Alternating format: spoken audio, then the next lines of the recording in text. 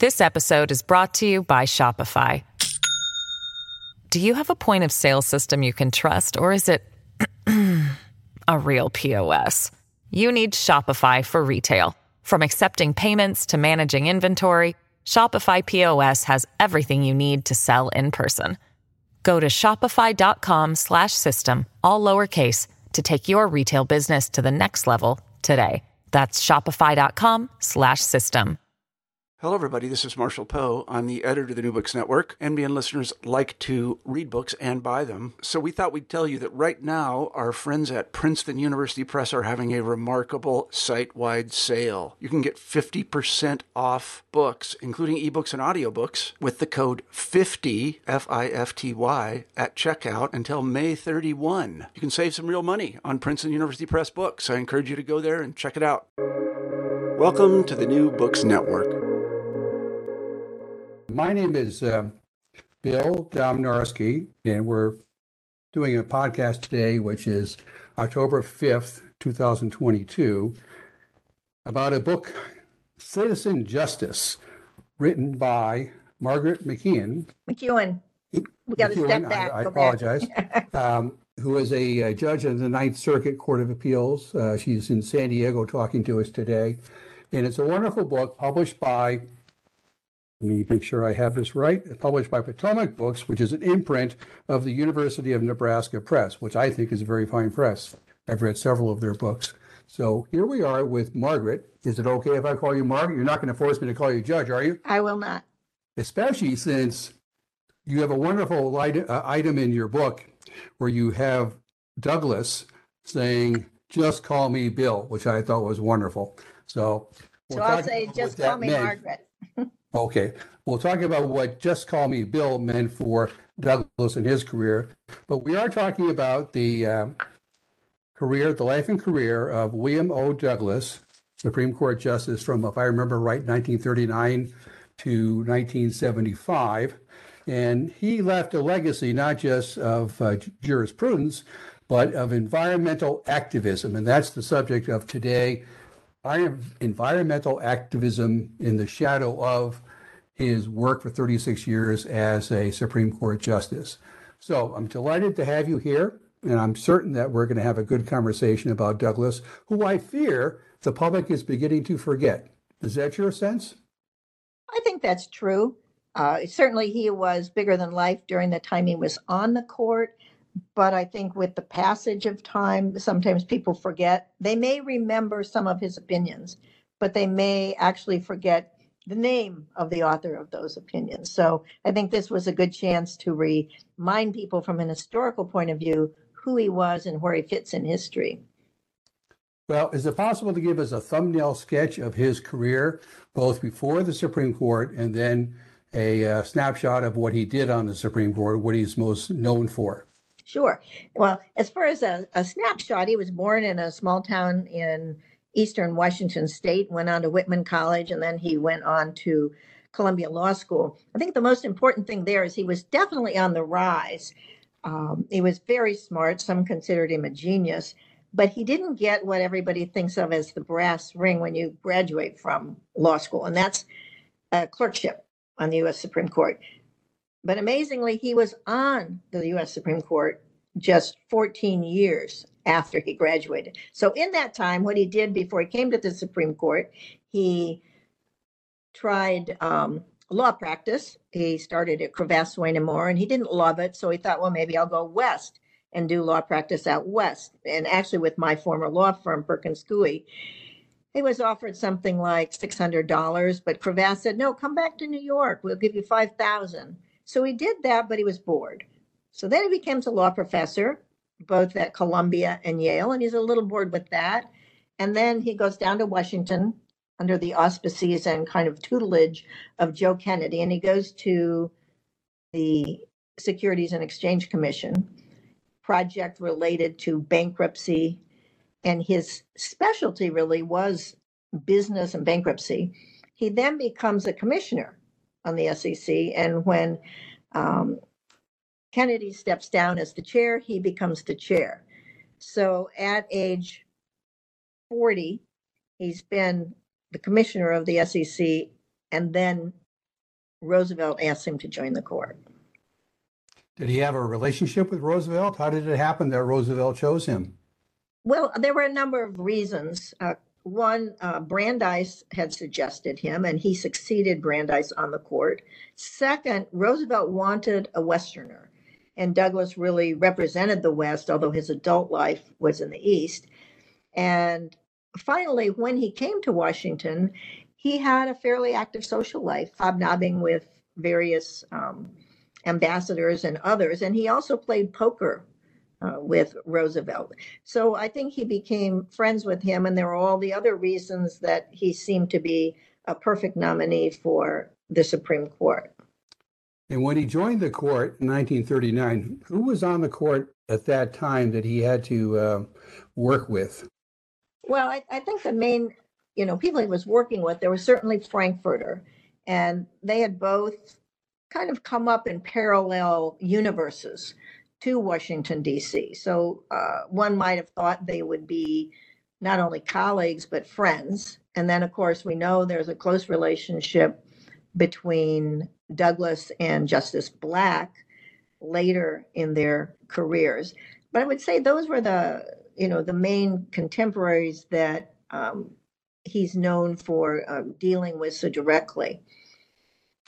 And this environmentalism or interest in environmentalism that he had, was that a product of his childhood, or was it something that he acquired later in his life? It's really a combination of those two. As a child, he had polio. I realize that's been disputed, but he was a sickly kid. He was bullied. So he really communed with nature. He went out hiking 5 to 6 miles an hour. He has long legs. And he began this incredible relationship with nature and the wilderness, which he called his sanctuary. As time went on, he had a horse accident in the late 40s where he broke 23 ribs. And I think during that time was when he wrote Of Men and Mountains, which is a soliloquy really to nature and the environment. And then later, what I think really sparked what some might say a dual career between being a justice and a citizen justice and being on the court was the C&O Canal in Washington, D.C. And that, of course, was a longtime canal that had been used for transporting goods. And there's a trail along there, the towpath. And the idea of the Park Service was to put a highway into there, a road. And the Washington Post editors thought that was a fantastic idea.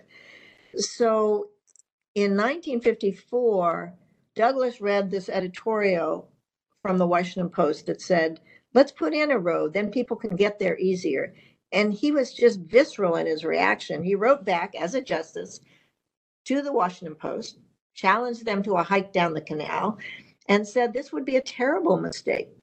This is a sanctuary, it's a place of beauty, and you would ruin it. And I think you should oppose it. So come hike with me. So they did, although they didn't make it 189 miles like him. They did change their mind. And he engineered it so at the end of the hike, there would be a lot of publicity. The Post changed its mind. The Park Service, with some lobbying and big push by him and a committee he formed, also changed their mind. And we now have what is known as the C&O Canal. It has its terminus in Georgetown. There's a big bust of Douglas there. And it is actually a National Historic Park now. Park Service says it's the only park that was walked into existence. So I think his whole background and then this catalyst of the C&O Canal really kicked him into gear as an active conservationist. Well, in telling the story, you kind of quickly moved over what I think might be the most important idea, which is that he was an activist, an advocate, as a Supreme Court justice, not just as a citizen, but also as a Supreme Court justice. Now, did that strike any people on the court or in Washington as something that he should not be doing?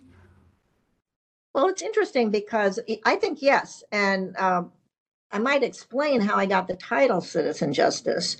Oh, it's a wonderful title, by the way. Yeah, and it comes from a case that the Supreme Court had early on, in which the question was, should federal judges pay income tax? And the Supreme Court made short work of that, and they said no, they shouldn't pay. They should pay income tax because they are citizens like everybody else. So at that point, Douglas writes in a little notebook, and he's an incredible note taker, that he just voted himself first-class citizenship, and that he can do anything as a citizen that other citizens can do, as long as it doesn't detract from his work on the Supreme Court. So that's how he saw himself, and he justified it. And I might add, we're talking about the 1940s. So there were other justices who were involved in politics at the time, and maybe we'll get back to that because he definitely was involved in politics. But I think he saw himself truly as a citizen who could do all kinds of things. And once the conservation gene kicked in front and center, he saw no problem with living that dual life. Much of that was not publicized, because you have to remember that even though he did protest hikes all over America, that we had no internet, we had no Freedom of Information Act, and there was a lot less transparency. But there were some rumblings around the court, particularly when he would hear some of the environmental cases. But for the first part, it was a little hard to have people in glass houses throw rocks because, well, some justices really had no political inclinations or involvement. Right at the beginning, right after he went on the court, Douglas is in play for the vice presidency with Roosevelt. So he was very interested in politics, even though he disclaimed, no, the court is a monastery. But it was a very special kind of monastery for him. Well, he must have really impressed people in Washington for them to be thinking of him as a political candidate. What was his personality like in public? Well, I think he had kind of, in some ways, a split personality. He could be incredibly charming. And he was charming, and he was well-spoken, and he often wore this big hat, which is kind of denoted him as a Westerner. So he was an inside-outsider to a degree. And as I say, he hobnobbed with ambassadors, with members of the cabinet and others in Washington. And in my view, he kind of became part and parcel of the social life. So that's why he was considered as a possible candidate. Now, he had backers, of course. It wasn't a one-man effort by any means. At one point, they even made up little pins that said Douglas for president. And you probably know, of course, the ultimate story is Douglas did not become the vice president nominee with Roosevelt. There was a story that said there was a piece of paper which was written Douglas Truman, and it's disputed, did it say Truman Douglas? Nobody knows. But ultimately, Truman gets the nod. Time goes by, and Douglas, when Truman becomes president, Roosevelt dies, Truman becomes president. The rumor has it is that Truman then asked Douglas to be his vice president. And Douglas apparently said, why be number two to a number two?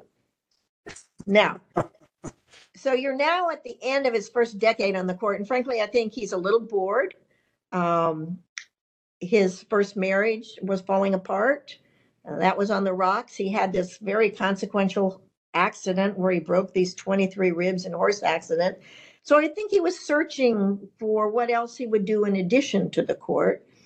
And that was just a perfect petri dish for him to embark on this life and world of conservation. Now, during that period, there were other justices who were playing in the political realm, certainly Frankfurter and others, advising the president, some of them even being appointed to certain wartime boards and that sort of thing. But Douglas, in the end, decided he would stay on the court and not become vice president. He tinkered later, I think, some inkling that, well, maybe he'd be willing to be vice president to Lyndon Johnson. Of course, that never came to pass. And at one point, he even suggested he might step down from the court were he to be named Secretary of State. But that too never came to pass. So when he was called in by Roosevelt, he was a little bit worried that he would be asked to be chairman of the FCC, the Federal Communications Commission, which he thought would be deadly. And so the president says, no, I'm asking you to take a position that's a little like being in jail. To which point he thought, oh my God, I'm definitely going to be named chair of the FCC. And instead, the president says, I'd like you to be on the Supreme Court. And with that, he was very pleased about that. Well, it's funny he put it that way, because another one of his justices, James Burns, actually described it that way, like being in jail. He could only take it for a year before he left. So Douglas goes to the court, and he brings with him some extraordinary gifts. There's a famous story, which actually I recently tracked down, that confirmed that it's true, that William Brennan, a colleague for many years, once said that he knew or had known only two geniuses in his lifetime. One was Richard Posner, former law clerk, and the other was William Douglas. So he brings this great, great mind, which he had almost to the very end, to the court. In addition, he had the gift of composition. Can you tell us about that a little bit? When you say composition, you're talking about his writing? Yes, that he could write quickly and write very, very well. Yeah, and of course, I agree with the genius point, that he was a genius. And that's why he sometimes told his colleagues, well, this job only takes 3-4 days a week, to which they were not particularly cottoning to that, and that didn't engender a lot of popularity. And as far as writing, absolutely, he is a very fast writer. And he used to, you can still see in his colleague and his files at the Library of Congress, you can see all of his yellow legal pads. And what he would do is sometimes during the argument or soon after, he would just sit down and zip out an opinion. And one of the clerks, later one of my colleagues, said, however, sometimes those opinions were criticized as being airplane specials. And some people felt he wrote too fast, and as a result was not a master of composition. So I think that when you look back on his writing, some people did not see him as a particularly brilliant writer, but he was a passionate writer. He was definitely a passionate writer, and he was a quick writer, and he wrote from the heart. He wrote in ways that conveyed a message, not just in a dry legal manner, but in a way that connected to people. Well, it always struck me that he understood his audience, not law professors or even other judges, but the nation as a whole. So there's I don't want to say a distance from the law, but he understood that he had to explain things to the audience. And that is one of the traits of a great writer, understanding your audience. And I think that's right. He was not writing a law review article. He'd been a law professor, and he was not writing for law professors. And he was writing for the public. And I think that's a very different audience. Of course, you always write for the parties, and you need to lay down what the principles are.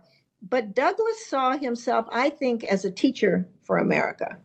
And whether he did it in his Supreme Court opinions, in his 50 books, or his many, many articles for popular magazines, he was a teacher, and he had a message that he wanted people to understand.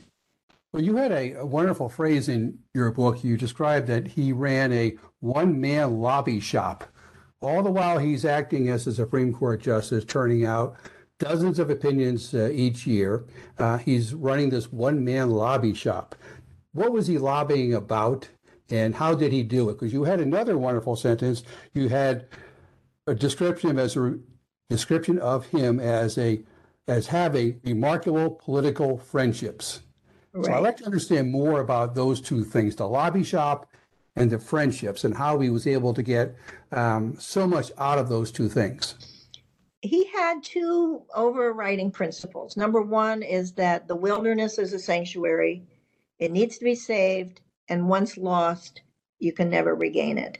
And his other overriding theme I found was that the Constitution was meant to get the government off the backs of little people.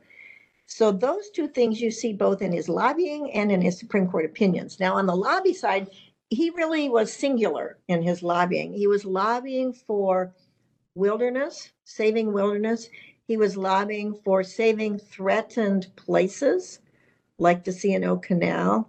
And he was lobbying to protect what he thought was really a legacy for the future. So he was pretty singular in what he was lobbying for. Now, it could manifest itself in different ways.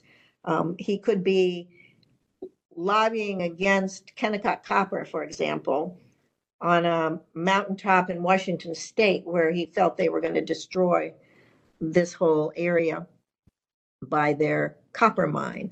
Or he could be down in Kentucky at the Red River Gorge, protesting against the Army Corps of Engineers and them putting in a dam, which would change the whole flow and structure and preservation of the gorge. So he was all over in geographically, which was amazing. So one might think, well, of course the C&O Canal makes sense because he hikes there and he lives in Washington. But he's in Maine, he's in Kentucky, he's in Arkansas, he's in Texas, he's in Illinois, he's in Washington State, he's in California, he's in Colorado. So geographically, it was all over the country. Now, how did he do that? First of all, he often, if he finds a threatened place, then he would bring it to the public's attention through a protest, either a camp-in, a protest hike, writing an article about it. Then he would form a committee, of which he was often the chair, and he would use the grassroots individuals to really form a contingent to bring this to the public eye. And then he would go about lobbying people in the public sector. And because so much of what he was lobbying about related to federal land or federal land holdings in some way, federal government was his target. So who were his friends? Well, it's no surprise the U.S. Congress, just a short little walk from the Supreme Court. He had very close relations there with the members of Congress from Washington State who served the long terms, Scoop Jackson, Henry Jackson, and Magnuson. They were very close to him, and he was forever down there talking with them. He was also incredible friends with Stuart Udall, 8 years as the Secretary of Interior. So they were almost like partners in so many ways in what Udall was interested in public lands and what Douglas was in. So that was another person. Now, he also went to the highest levels. Kennedy, he was very good friends with Kennedy, President Kennedy, and also Bobby Kennedy. In fact, President Kennedy asked him to take Bobby to Russia, which he did. And as far as President Kennedy, of course, he had a short tenure as president. But even during that time, Douglas was trying to get Kennedy to come out, for example, to the Sierra Club and be a keynote speaker. And he and Kennedy did see eye to eye on conservation issues. One of the things that made me laugh is, you know, the Kennedys were considered much more blue blood and formal. And Douglas, he's somebody who liked to put on his cowboy boots and go riding or go hiking. And he said one of the problems with President Kennedy, he says, Jack, your problem is you never slept on the ground. So while he identified with Kennedy, he realized they were from different worlds. Johnson, very close to Johnson. And of course, Johnson signed the Wilderness Act of 1964, really, really major environmental legislation. And he was close to Lady Bird Johnson as well. He sometimes felt that Johnson was not a true conservationist. And yet, if you looked at Johnson's record, he has a very impressive record during his time as president.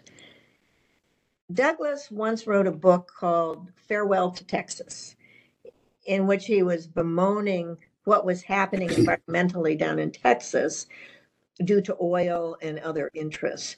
Lady Bird Johnson did not like that title. In fact, neither of them did, but she particularly was offended by that title and even tried to get him to change it, which he didn't. But she felt that was really too dismissive of Texas. But when you take this combination of people that he knew, the presidents, secretaries of Interior, members of Congress, both Senate and House, he had a ready-made audience for when he wanted to go and lobby them about something. And that's a pretty spectacular bench to be able to access. Mm-hmm. This episode is brought to you by Shopify.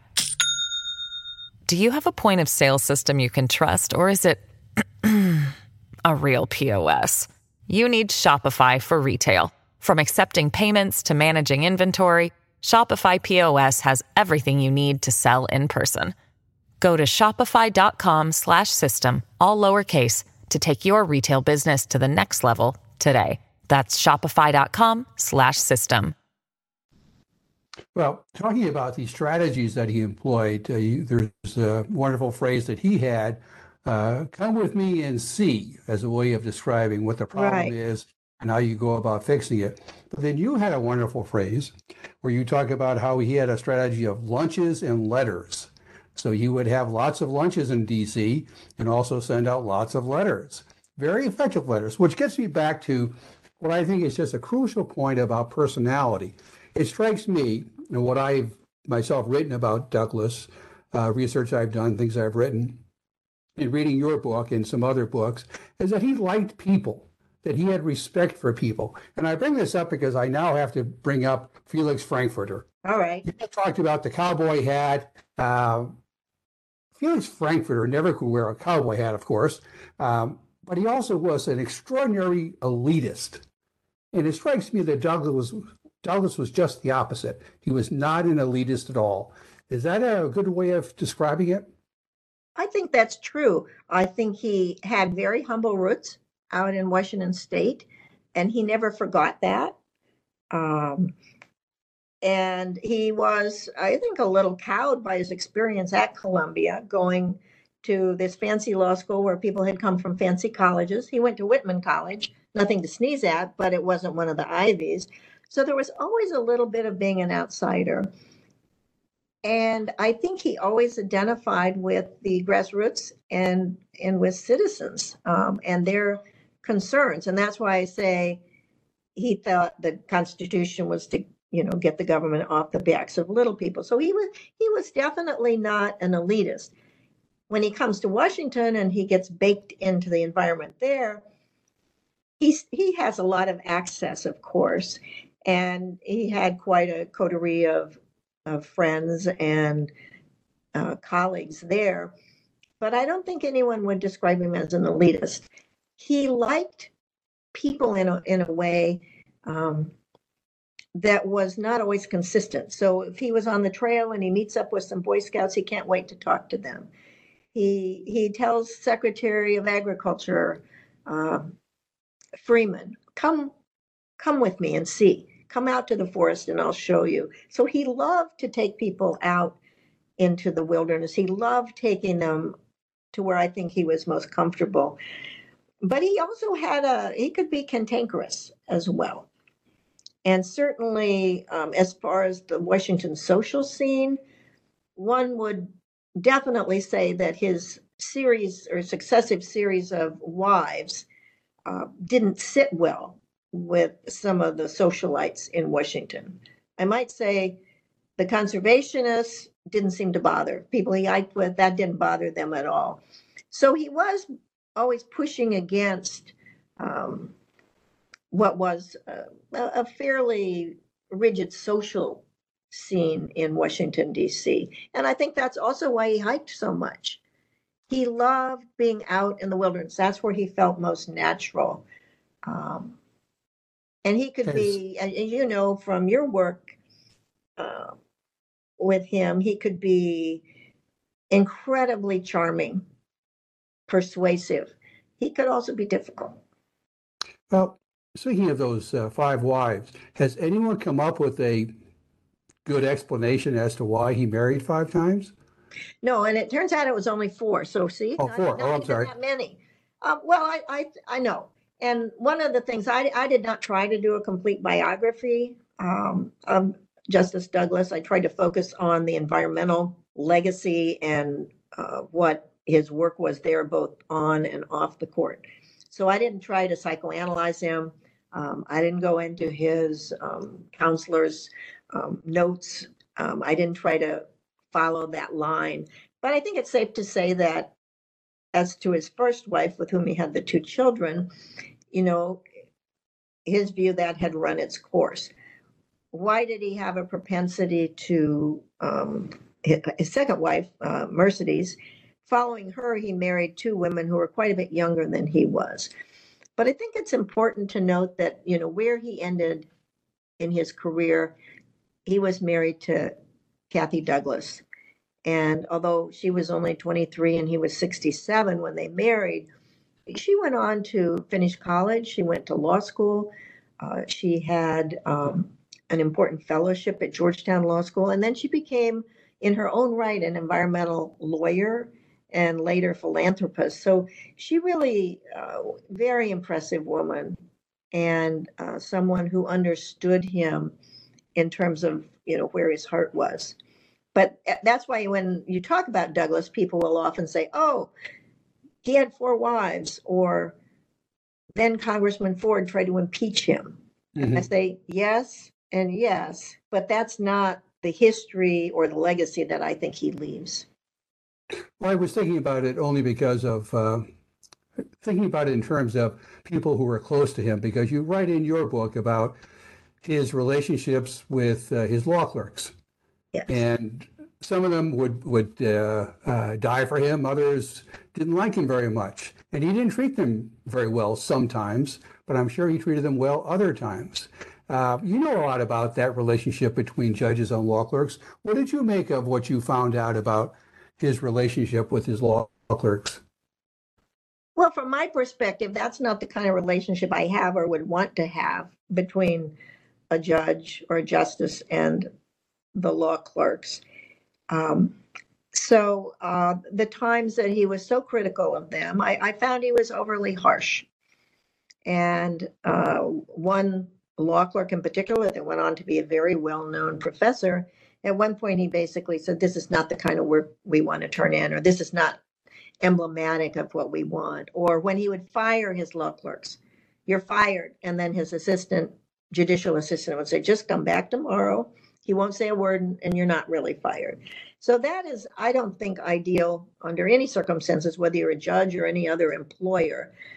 But then he had those moments when he would have drinks with them after work. He would take them hiking with him on the C&O Canal. And I went to what some people say may be the last big reunion of his clerks.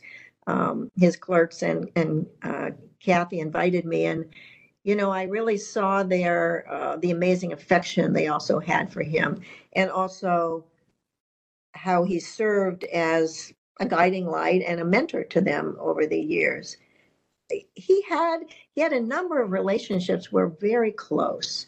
One of those was with former Yale law professor Charles Reich, mm-hmm. Reich, and Greening of America, he wrote. They were very close. And I interviewed Reich almost just prior to his death. He talked about the amazing relationship they had. Another group of individuals, as I mentioned, the conservationists, were very close to him. But he was also close to 2 individuals out in Wyoming, Olaus and Marty Murray. And that is actually how I even got into this idea of writing about Douglas. Olaus Murray was the head of the Wilderness Society, and Marty Murray later was called the grandmother of conservation. But they worked with Douglas on several of these protest hikes and on one of his visits in Alaska to the Shinjek River, where he then became a missionary for saving parts of Arctic Alaska. Mhm. So those kind of relationships that you see that are very deep and meaningful show a side of Douglas that I find to be very attractive. He is loyal, he's generous, whether he's sending people a case of whiskey or a lot of notes to Olaus when Olaus was in the hospital. It's just that Western way of being that he represents. And yet, you can find many stories from law clerks or other colleagues, people in Washington, where he was a more of a cantankerous person for sure. And Mhm. as you know, he and Justice Frankfurter turned out to be, I suppose some would say, oil and water in their personalities with each other, even though they, in an abstract sense, might well have been, compatriots on the court, but they didn't end up being that way. Is it true? I think I wrote this in the book I wrote, that they almost came to blows one time in a conference, that Douglas had to be restrained. I think it was Douglas who had to be restrained from actually hitting Frankfurter. That's how annoying Frankfurter could be. Well, I think Obviously, I have my favorites in the fight here. sure. Well, I've certainly read that, and I've also read that Frankfurter could go on at length in conference. And if you go back and read conference notes, which we now can on certain cases, you'll often see that Douglas is fairly short and cryptic, and not necessarily either on conferences on whether to take a case, whether to accept cert, or on post-argument conferences. Sometimes he'll simply say, affirm, I would affirm. And something he himself said is that often when he staked out a position, he didn't necessarily try to get the other justices to always come along. He once said, the only soul I have to save is my own. So in some ways, he was a solo operator on a number of issues. On the other hand, he certainly wrote a number of majority opinions, and famous even in discussion today, Griswold v. Connecticut, where he garnered the majority. But if he saw that his colleagues were not going his way, he didn't turn into the great persuader, the great collaborator. And so it might be no surprise that about 40% of his dissents, he was the only justice on that dissent. I remember doing a statistical analysis of his votes with, in comparison with Black's votes, and they voted similarly, almost not all the time, but they had a few disagreements about incorporation, that kind of thing. But they had a general. But the interesting thing there with Black is that Black and Frankfurter, at the end of their lives, kind of patched it up because they had been great adversaries. But Douglas and Frankfurter never even came close to patching up their differences, did they? They did not. Well, I think in a way, one of the keys to understanding Douglas is that he was a great admirer, and I think friend, of Charles Evans Hughes. Hughes is at the end of his career. Douglas comes on the bench, and I think actually for the first 2 years, when Douglas is on the court and Hughes is the Chief Justice, I think Douglas voted with Hughes almost every time. And it's true. And he actually, to some degree, saw Hughes as a father figure. Now, Douglas's father died when he was quite young. He was 6 years old. And they had a very special relationship. So he had this capacity with the right personalities to form, very close relationships, as he did, for example, with Stuart Udall. They were both friends, but then they were also advocates for many of the same issues, but they also were very much friends. And Douglas would, as I say, he would often do very kind things. And he's an incredible letter writer. And luckily he's a pack rat. So when you go to his archives at the Library of Congress, you can see everything from the Christmas cards to the get well notes to I left you $1.25 because I used your long distance telephone, that sort of thing. And he also, for every major hike he took, he had a little black book that he wrote in. So you can see who was on the hike, and then you can see his observations. Many of those observations then found their way into one of his books when he was writing about the environment. If you were to ask folks today what they remember or what they associate with Douglass, it might be the four marriages.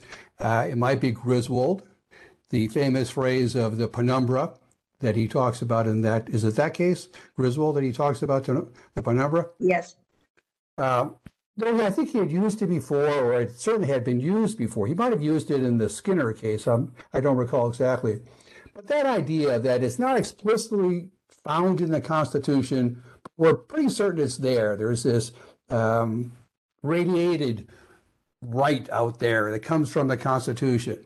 Is that something he just kind of made up, or how closely did he see the freedoms that he was writing about, the civil liberties he was writing about in, say, Griswold, with the actual Constitution? Because one of the things I noticed, and I'm not going to ask you for any discussion of current figures, but I was struck, because I had never heard about this, that Justice Thomas has a plaque in his office that says, "Please don't emanate in the penumbras."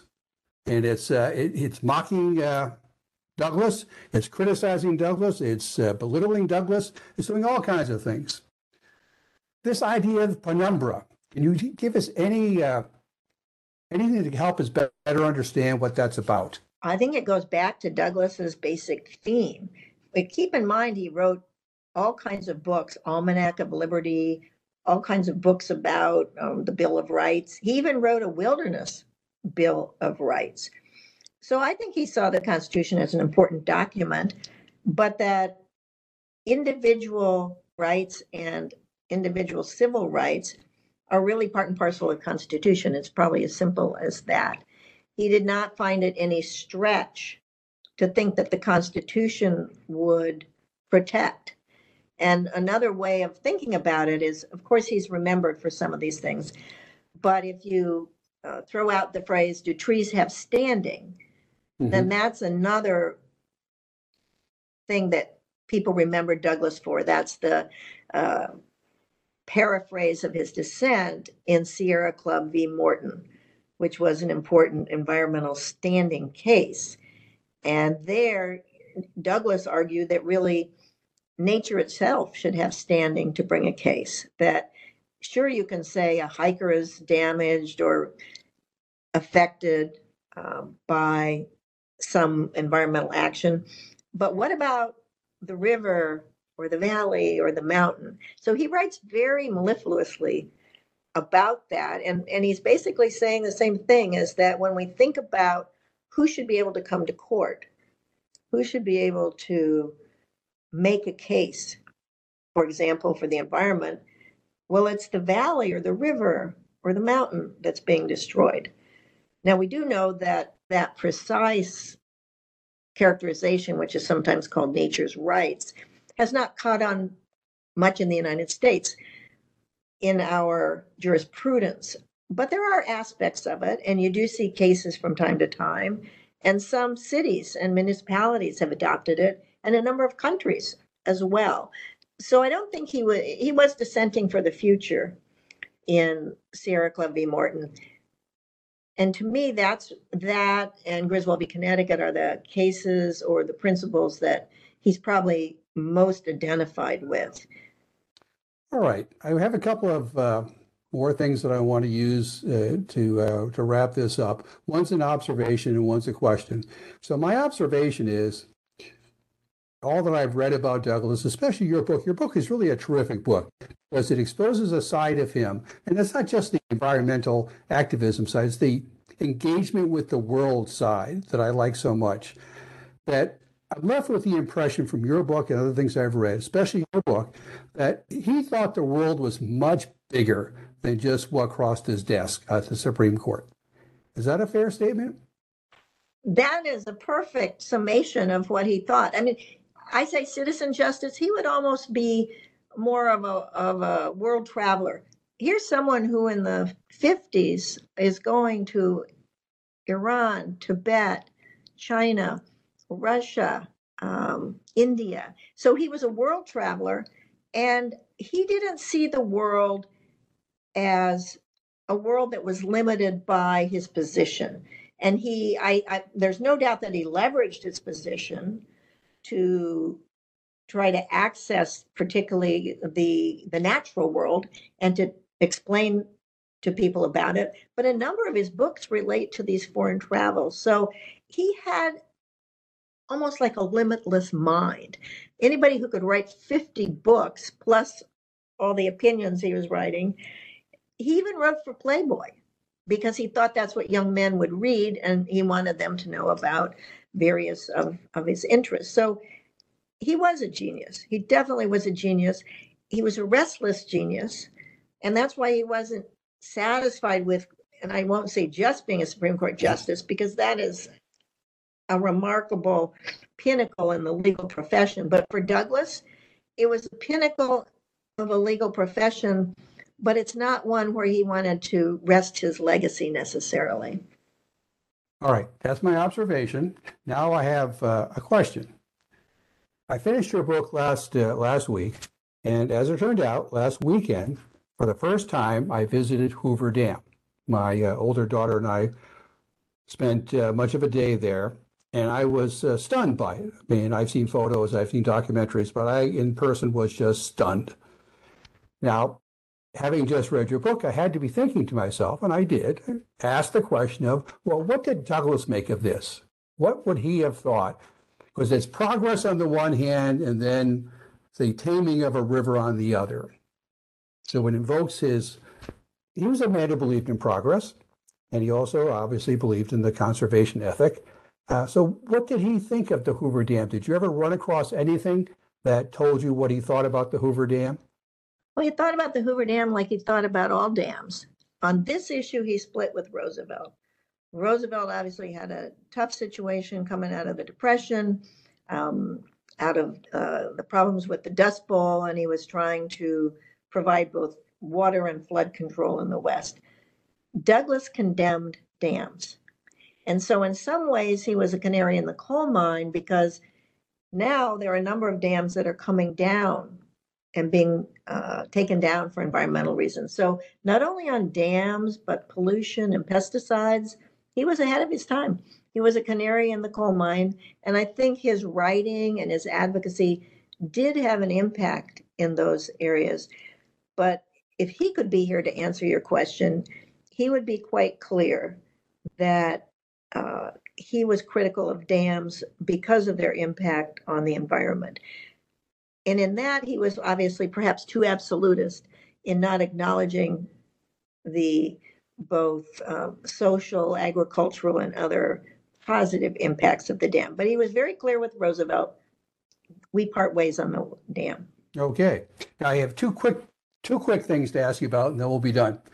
The first is that you just had something of a career move. You became a senior judge of the Ninth Circuit. Tell me about that. What prompted that? Well, what prompted that is that I spent about 25 years practicing law, and I've been on the court almost 25 years. So it seemed a nice bookend. And the beauty of going senior on the federal court is that you continue to take cases, you continue to work with your law clerks. And so it also opens a seat so another judge can come and also have hopefully an interesting career. So I don't feel like I'm leaving the judiciary by any means. I intend to take a very substantial load case-wise, and as I always have. And I hope also that it might give me a little more time to be out on the trail and maybe write another book. Well, I know, I think 5 circuit judges who took senior status, and they didn't work any less afterwards. They worked just as hard. That's All true. right, but the last thing I want to ask you about is the American Academy of Arts and Sciences, of which you are a member.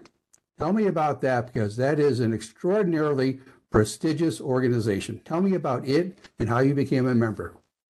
Well, the Academy, I think, is the oldest learned society in the United States, and it's headquartered in Boston, and it brings together people who have achieved in a variety of areas, not just in the social sciences or the law, but also the physical sciences, public policy, a whole range. How one becomes a member of the Academy is a little bit of a black box mystery to me, because the way I learned about it was I got an email during COVID that I had been elected to the American Academy. And it's more familiar, I think, among academics. There are not that many judges and lawyers in the Academy. And I was fortunate just this last month to be formally inducted. But because of COVID, we had been delayed. So I didn't realize what a thrill it would be to go there, to go to the Academy House and to see letters to the Academy from individuals like Charles Darwin, Martin Luther King, signatures by John Adams in the big book that they have you sign when you become a member.